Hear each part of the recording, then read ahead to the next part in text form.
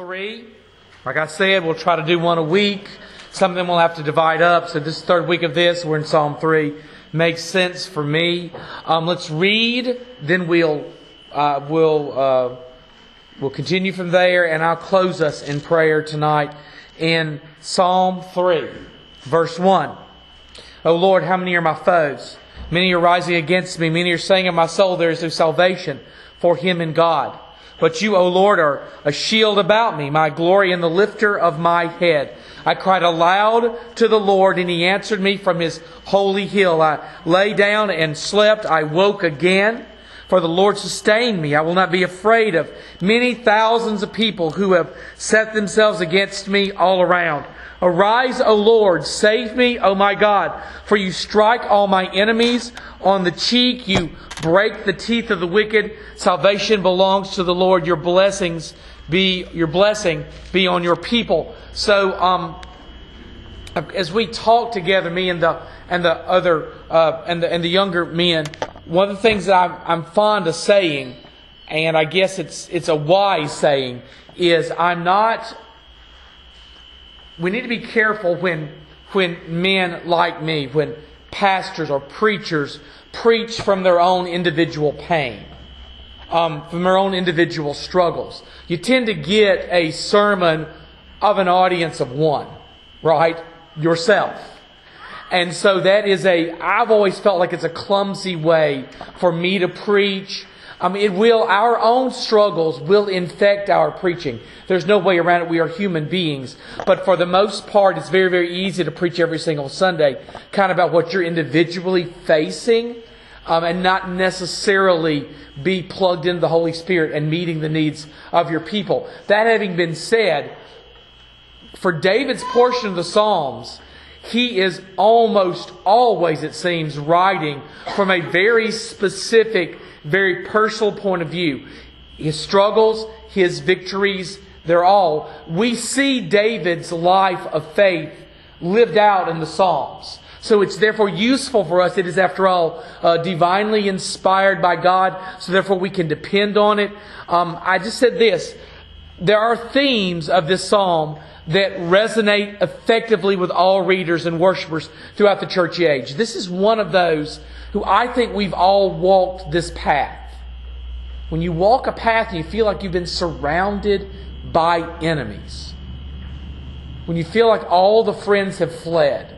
That all around you, I think we can understand this. I've been there, and I know a lot of you have. And so I think that's why we find such a connection with Psalm 3. We want to know what to do when we feel surrounded, and at the same time, we also we need somebody to kind of talk us down a little bit about it. I know I need defense. At the same time, I feel that it can become a matter of my own personal arrogance when I am seeing just enemies. Simply put, Brother Mike, sometimes I'm wrong. Sometimes I have opposition because I've done wrong. I've thought wrong about something. Sometimes opposition is a blessing. Is a blessing to me. So I don't need to just view myself in unilaterally as always being right. Look, without any pretense, the connection is made because all of us felt attacked and victimized by the world around us. Relentless aggression and arbitrary criticism make us feel vulnerable and frail.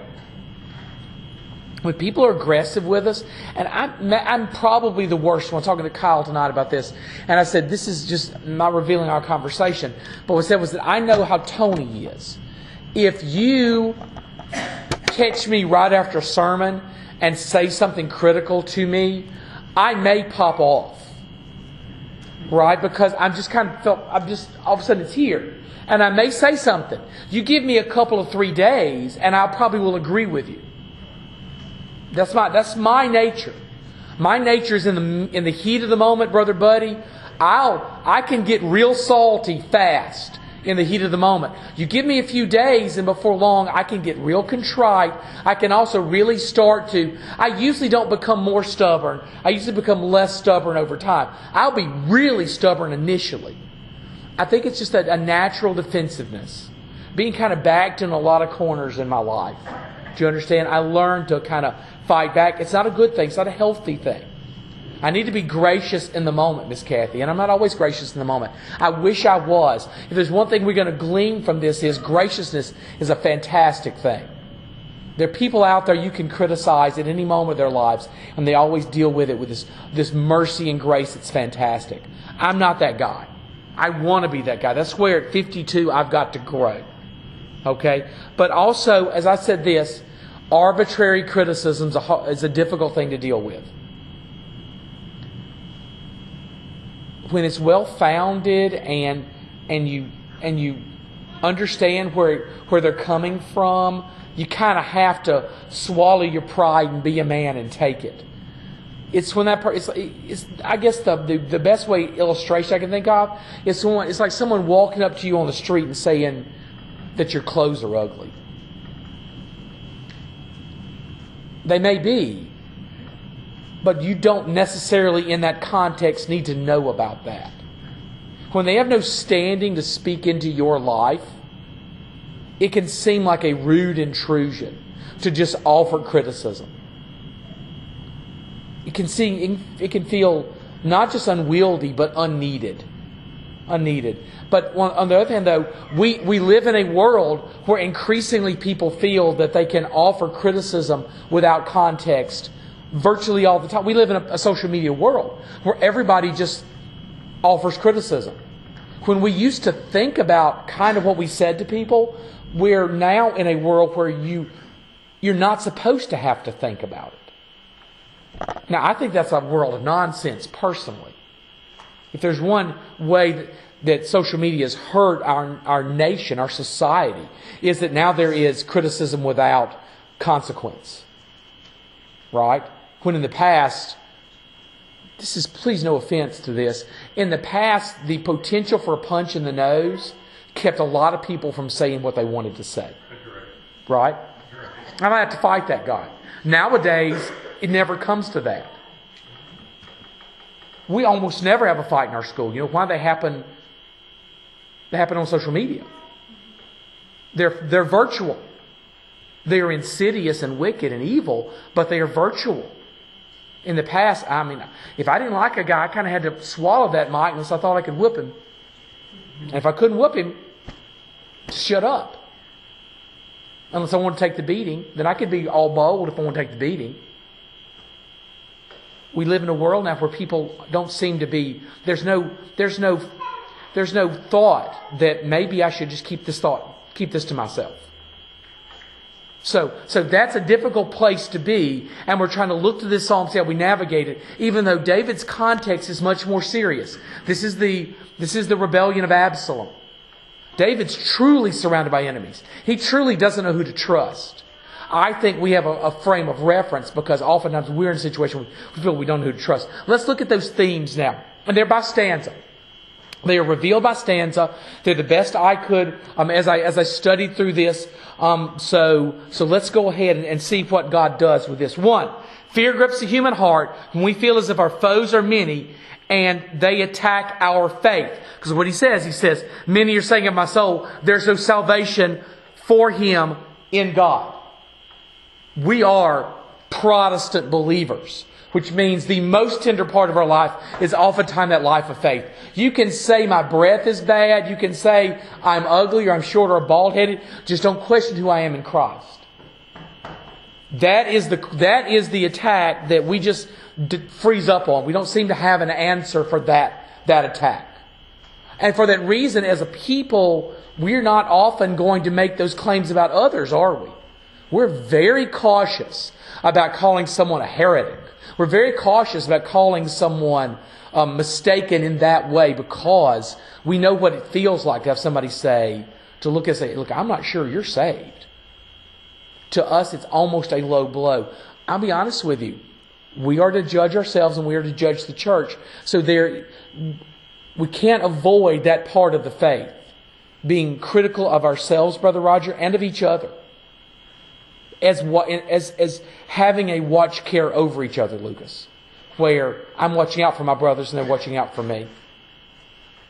So, Our personal connection to the source of strength, our Lord. Look, understand that the New Testament lucidly speaks to the issue of enemies through the person of Christ, for whom the entire lost world is an enemy. So when we talk about enemies, we always go back to Christ as our example, understanding that when we were lost, we were by definition His enemy, and by the Bible's definition, He was ours.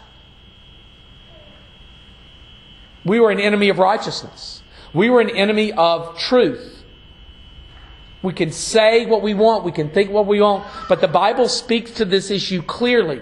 So Jesus looks out at the world and says essentially, I will die for my enemies. His response to a world of enemies that hate Him, attack Him, literally spit in His face is, I will die for the sins of my enemies. That's our frame of reference. We don't need to go any farther than that. When Christ deals with enemies, He says, I love my enemies. Now, He tells us to love ours, but His love for enemies is Calvary. His love for enemies is the cross. That's an important milestone for us. And through Paul, who understood as well as any mortal man what it means to be hated for your convictions. Literally, by the end of Paul's life, he is surrounded by enemies. He could have felt that he died alone with no one. He could have clearly felt that. So we understand Paul's life. Christ Jesus established our non-circumstantial love as a standard for the redeemed life when He said in Luke 6, 27 through 29 and 32, But I say to you who hear, love your enemies. Do good to those who hate you. Bless those who curse you. Pray for those who abuse you. So as we look into Psalm 3 verses 1 and 2, the response in Christ is what? If I'm surrounded by enemies, I love my enemies. I love them. I don't want to sound cliche at this time. This is not a bless her heart kind of love. Do you understand what I mean? The jokes about the South, right? Where we say bless her heart, and we don't really mean that. We really mean the opposite, right?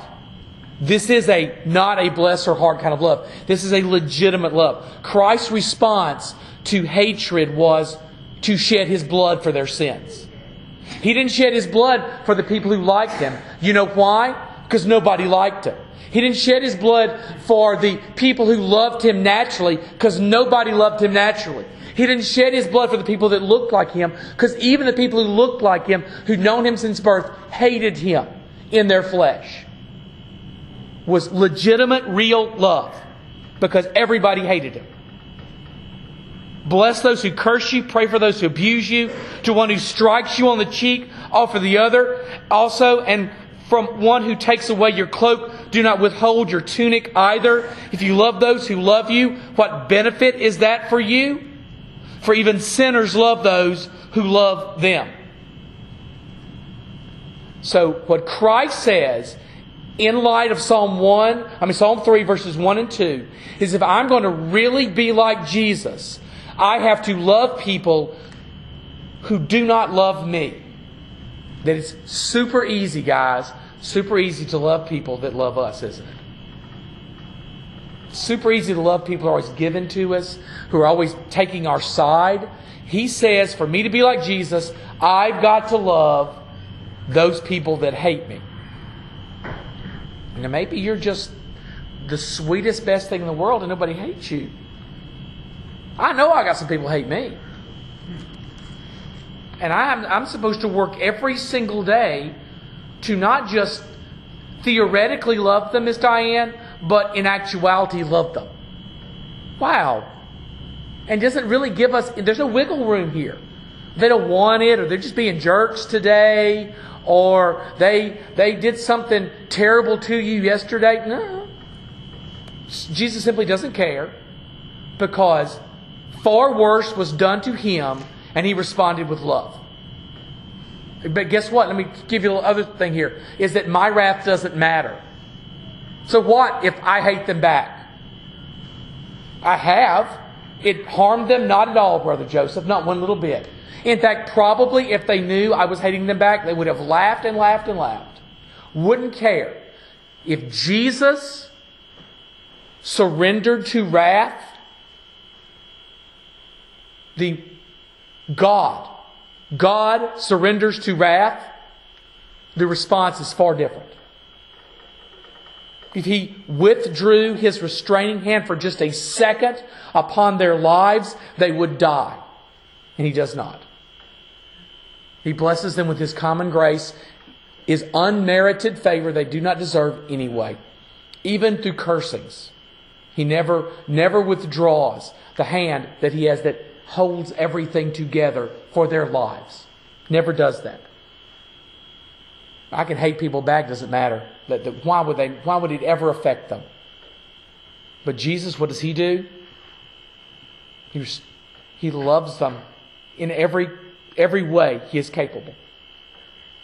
Building upon this truth, Paul wrote to Roman Christians in a world of persecution, hatred, and oppression. I mean, these Roman Christians were hated in the time of Paul, and that hatred would just grow and grow for more than 100 years. It would grow. In Romans 12:14, bless those who persecute you. Bless and do not curse them. In Romans 12:19 through 20, beloved, never avenge yourself, but leave it to the wrath of God. For it's written, vengeance is mine, I will repay, says the Lord. To the contrary, if your enemy is hungry, feed him. If he is thirsty, give him something to drink. For by so doing, you will heap burning coals on his head. Paul gives us practicality here. He says, first off, revenge belongs to who? God. You have no business in it. We have no business thinking about it. We have no business praying about it. We have no business plotting and scheming. It is all of the devil. We leave revenge, we leave punishment up to God. But He gives us a very practical, in some ways, punishment. And that is show them kindness. They're evil to you, show kindness. Don't do it snottily. Don't do it with an edge. Don't do it begrudgingly. Show them kindness and see what God does with kindness in their lives. Your kindness can bring conviction. Your wrath will never bring conviction. My salty tongue, my evil look never brings conviction. It's never worked. Kindness brings conviction. Because after all, the greatest blessing we can give anyone, especially our enemies, is the conviction of God. Conviction for their sins. The only fighting back that the Scriptures allow for us is for men and women of God to love those who hate them and surrender their right for retribution to the Lord, who knows all hearts and judges rightly every time without mistake. That's the other problem there that I want to make sure we touch on before we finish. And that is the fact that I can have a problem with somebody. I'll tell you the story really fast. I remember years and years ago when I got back into education, I've told this story, some of you heard it before, but it's been a while. I had this one kid, he was being a total jerk. I'll be honest with you. This kid was being a problem. And when we came back from lunch, he was the nicest kid in the world. He was just hungry. And I'll be honest with you, I don't know if that was the only meal he ate that day. It might very well have been the only time that kid was going to get to eat. Or very well probably was the big one, the well-rounded meal. Well, you know what? A younger me would have reacted. A younger me would have probably reacted poorly for the kid. All right? Because how dare he talk to me like that? But an old me was like a little bit more patient, rightfully so. And after lunch, I got a great kid. See, I didn't know that. God did. God knows that kind of thing. I think I understand people. I do not understand people. I don't know what happened in their life. I don't know what happened in their past. I don't know what they're dealing with. I don't know what one little comment or one little interaction brings about in them. I don't know any of those things. God knows it all.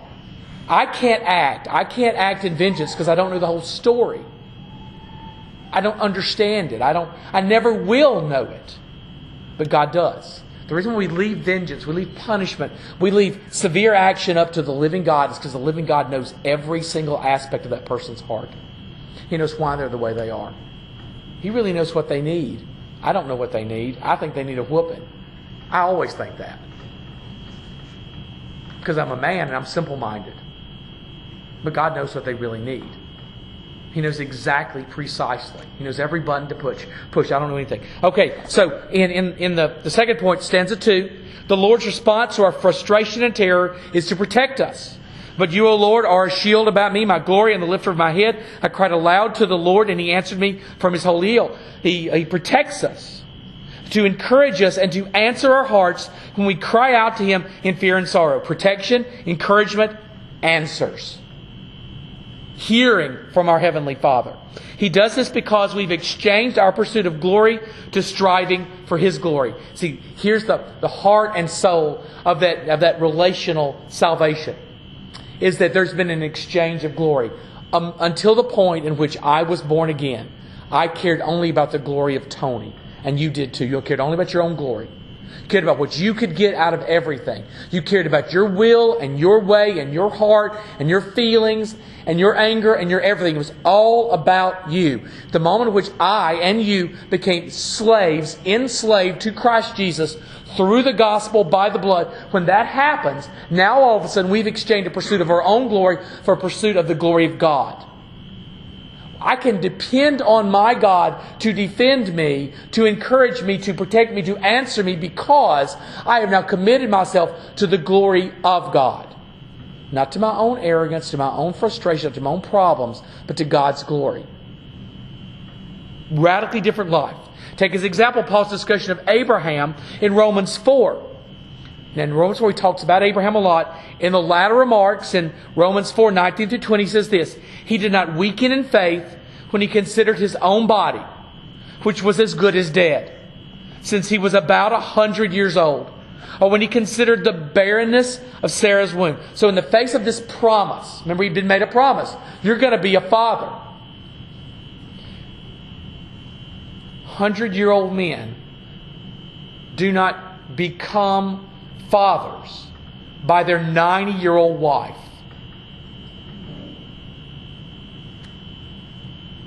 Wrap your brain around it a little bit.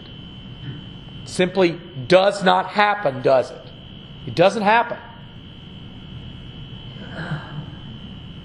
No unbelief made him waver concerning the promise of God, but he grew strong in his faith as he gave glory to God.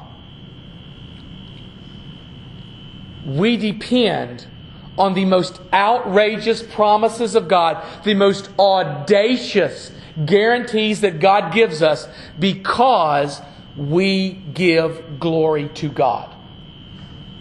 Because it becomes all about Him.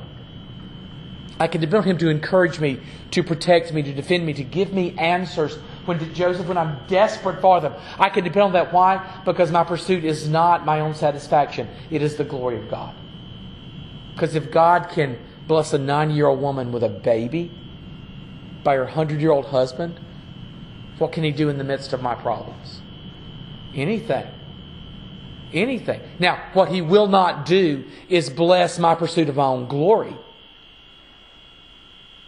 But He'll bless my pursuit of His. As much as any person in the Scriptures, Abraham is defined as a man who believes and lived by the promises of God. After he's extremely advanced in age, God spoke to him and encouraged him in the face of two enemies over which men and women will never have earthly victory: time and age.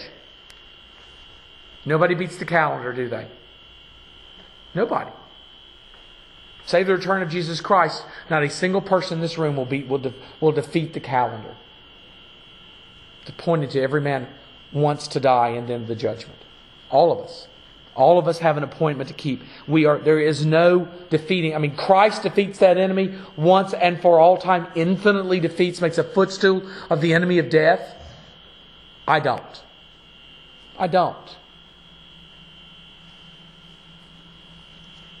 Time and age.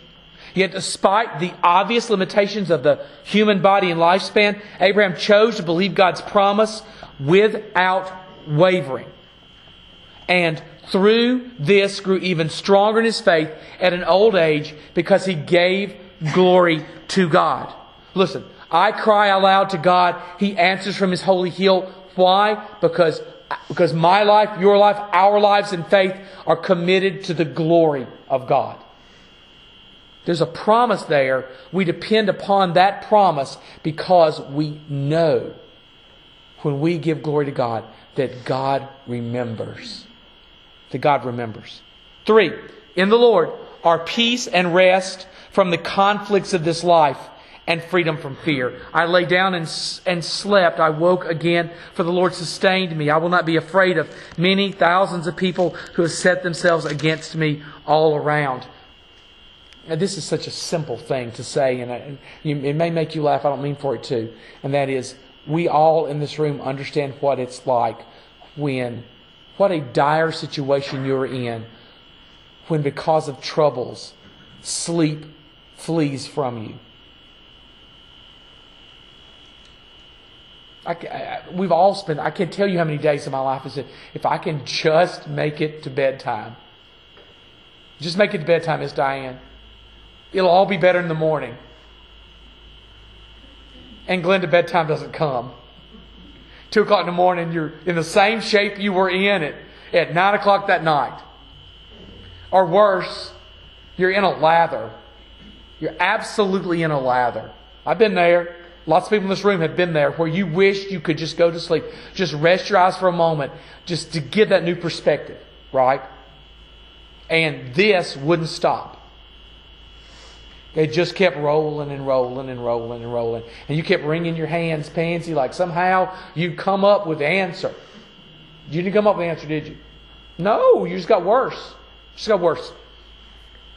David, pursued by his own son. I can't imagine the betrayal. He is both fearful of his son and fearful for his son, right? He knows the power of God. He's afraid for Absalom. I can imagine the heaviness of that father's heart. There's no fear like that. None at all. No fear in this world like for your own child, right? No fear. God blessed David with sleep. The greatest blessing in the world.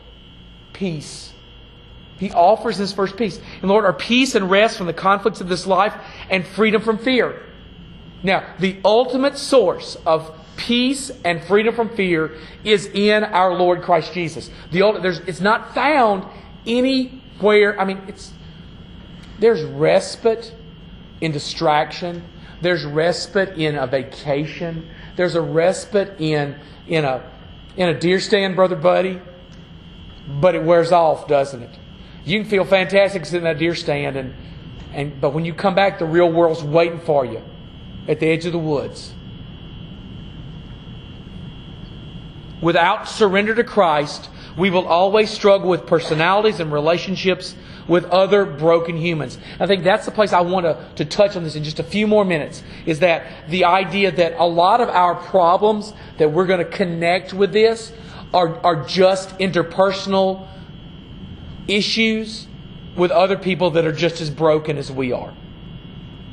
All right? Now, I think one of the things that should bring in our hearts is some mercy, right? As much as I have had fits because of my relationship with others, I'm sure they had just as much of a fit. I was their problem as much as they were mine. Right? I was causing them as much sorrow as they were causing me. It wasn't that I was just the bully or they were just the bully. We were both the cause of each other's consternation. With Jesus, we can have what we seek and find nowhere else. Tranquility. What a great word.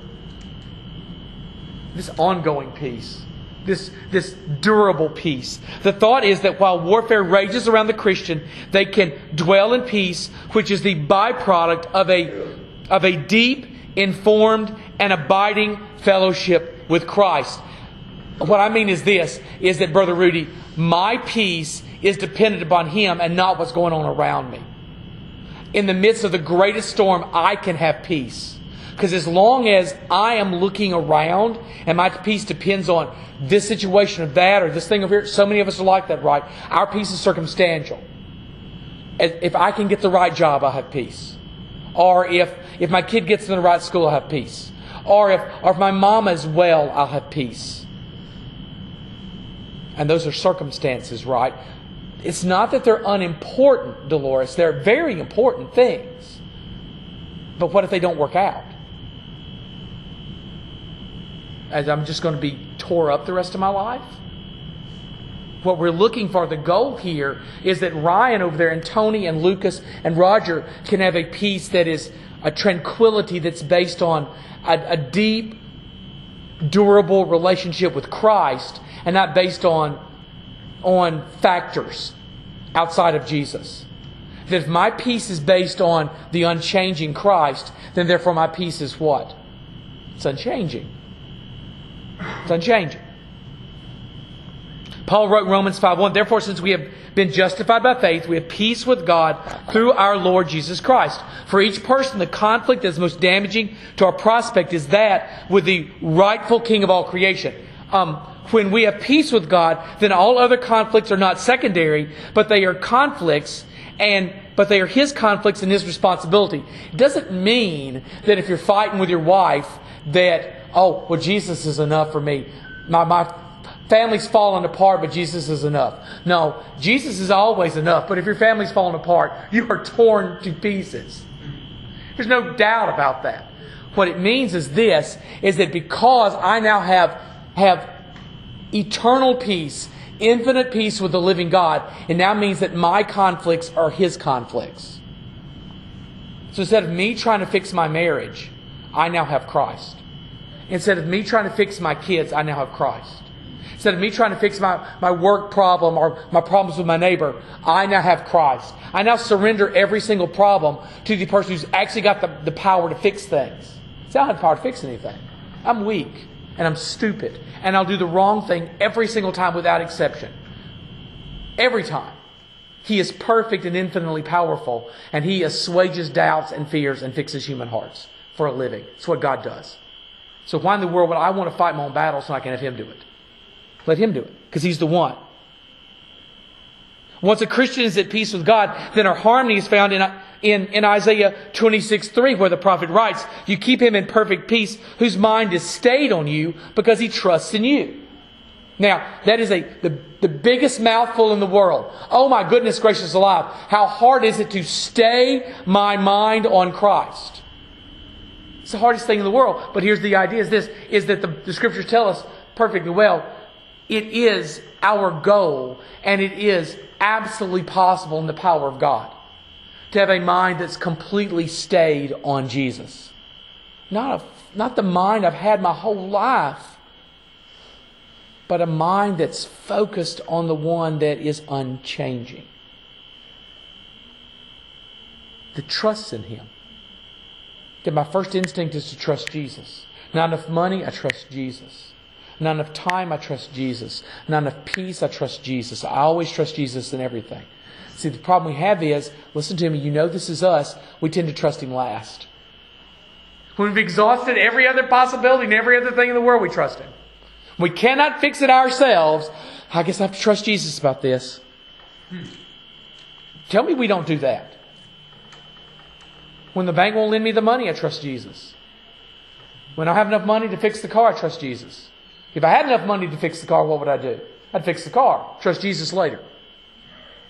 We always do that. We always do that. We try to solve the problem. I'm not telling you don't go buy groceries. I'm not telling you don't go to the doctor. I'm not saying that. But I went to groceries. I'm not going to the grocery store this week. I'm trusting Jesus. No, I'm not saying that. I'm not saying that. I'm saying when you get down and you got $5 in the bank account and you've got no gas and $5 will not feed y'all for a week, trust Jesus first. Before you call anybody else, before you do anything else, trust Jesus. Before you take any other steps, trust Jesus. Because we tend to trust Him when we have no choice but to trust Him. We trust Him secondary, so we've already done the damage. Now, just a little bit more. I'm sorry this is taking longer tonight than it usually does. I apologize. Believers in Christ are allowed, empowered, and encouraged to seek His help when we are confronted with interpersonal conflict and societal condemnation. Although some will argue that believers must embrace every attack as a lamb, the words of Solomon in Proverbs 25:26 tell us, like a muddied spring or a polluted fountain is a righteous man who gives way before the wicked. What I'm saying is this, is that, and this has always been my philosophy. You know what? If you want to attack me, I feel I have to take it as Christ would. But leave Lucas alone.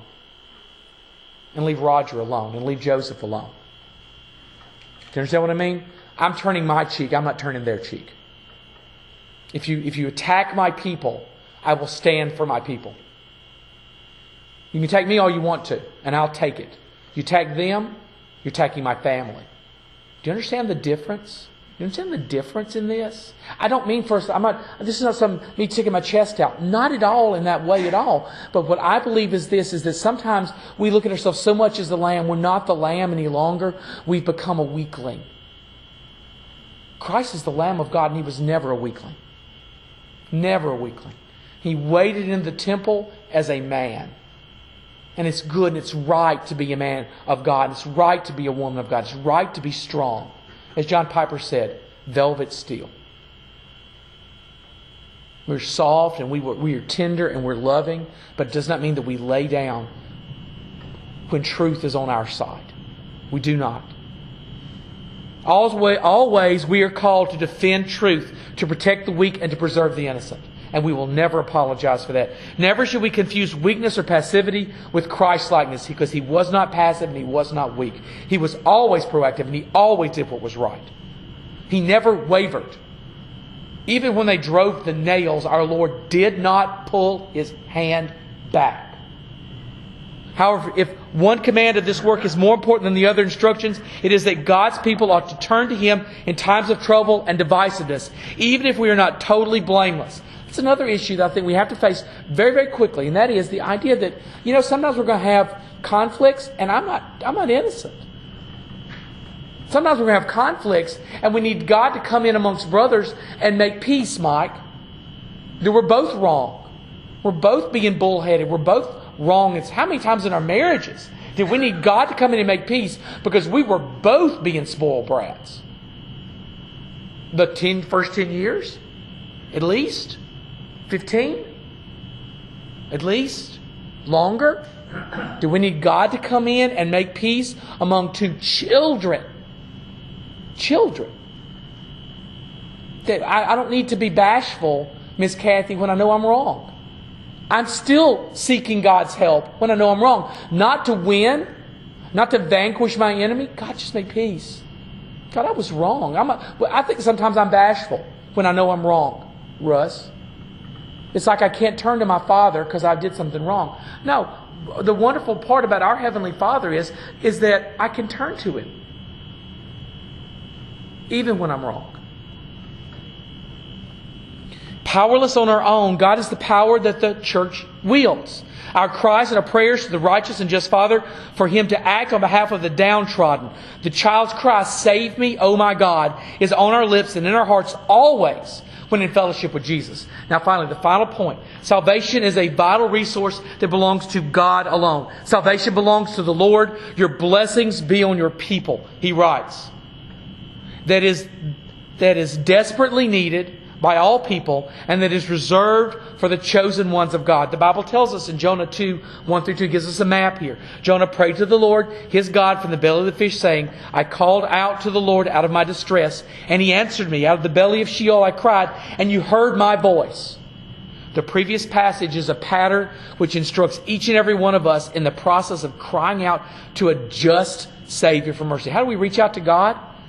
A couple things got to happen first. First, we must recognize the depth of our distress and our despair. I can't tell you how many times over the years I have baptized people who wanted to save their marriage.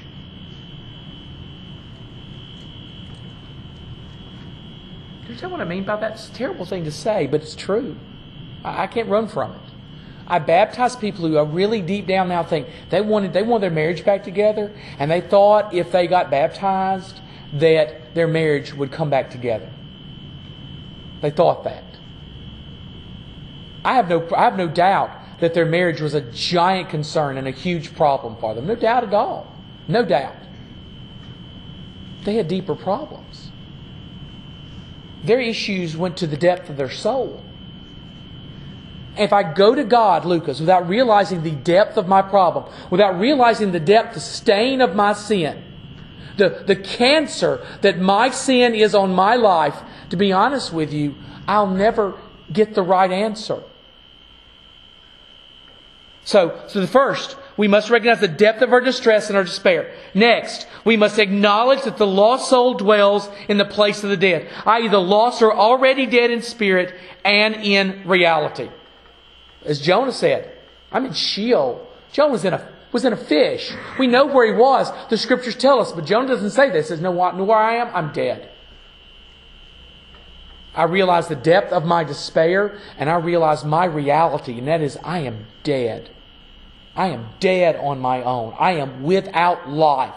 Spiritual life, eternal life, without it.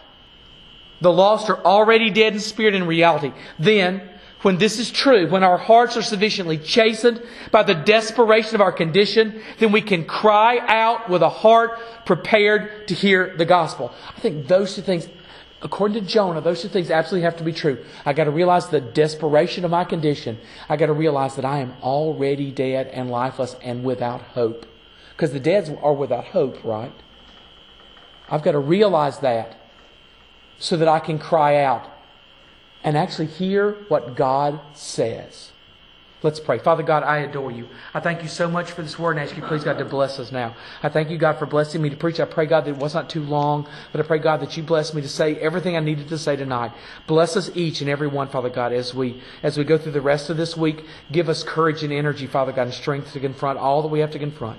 In the name of Jesus, I pray. Amen. Thank y'all so much.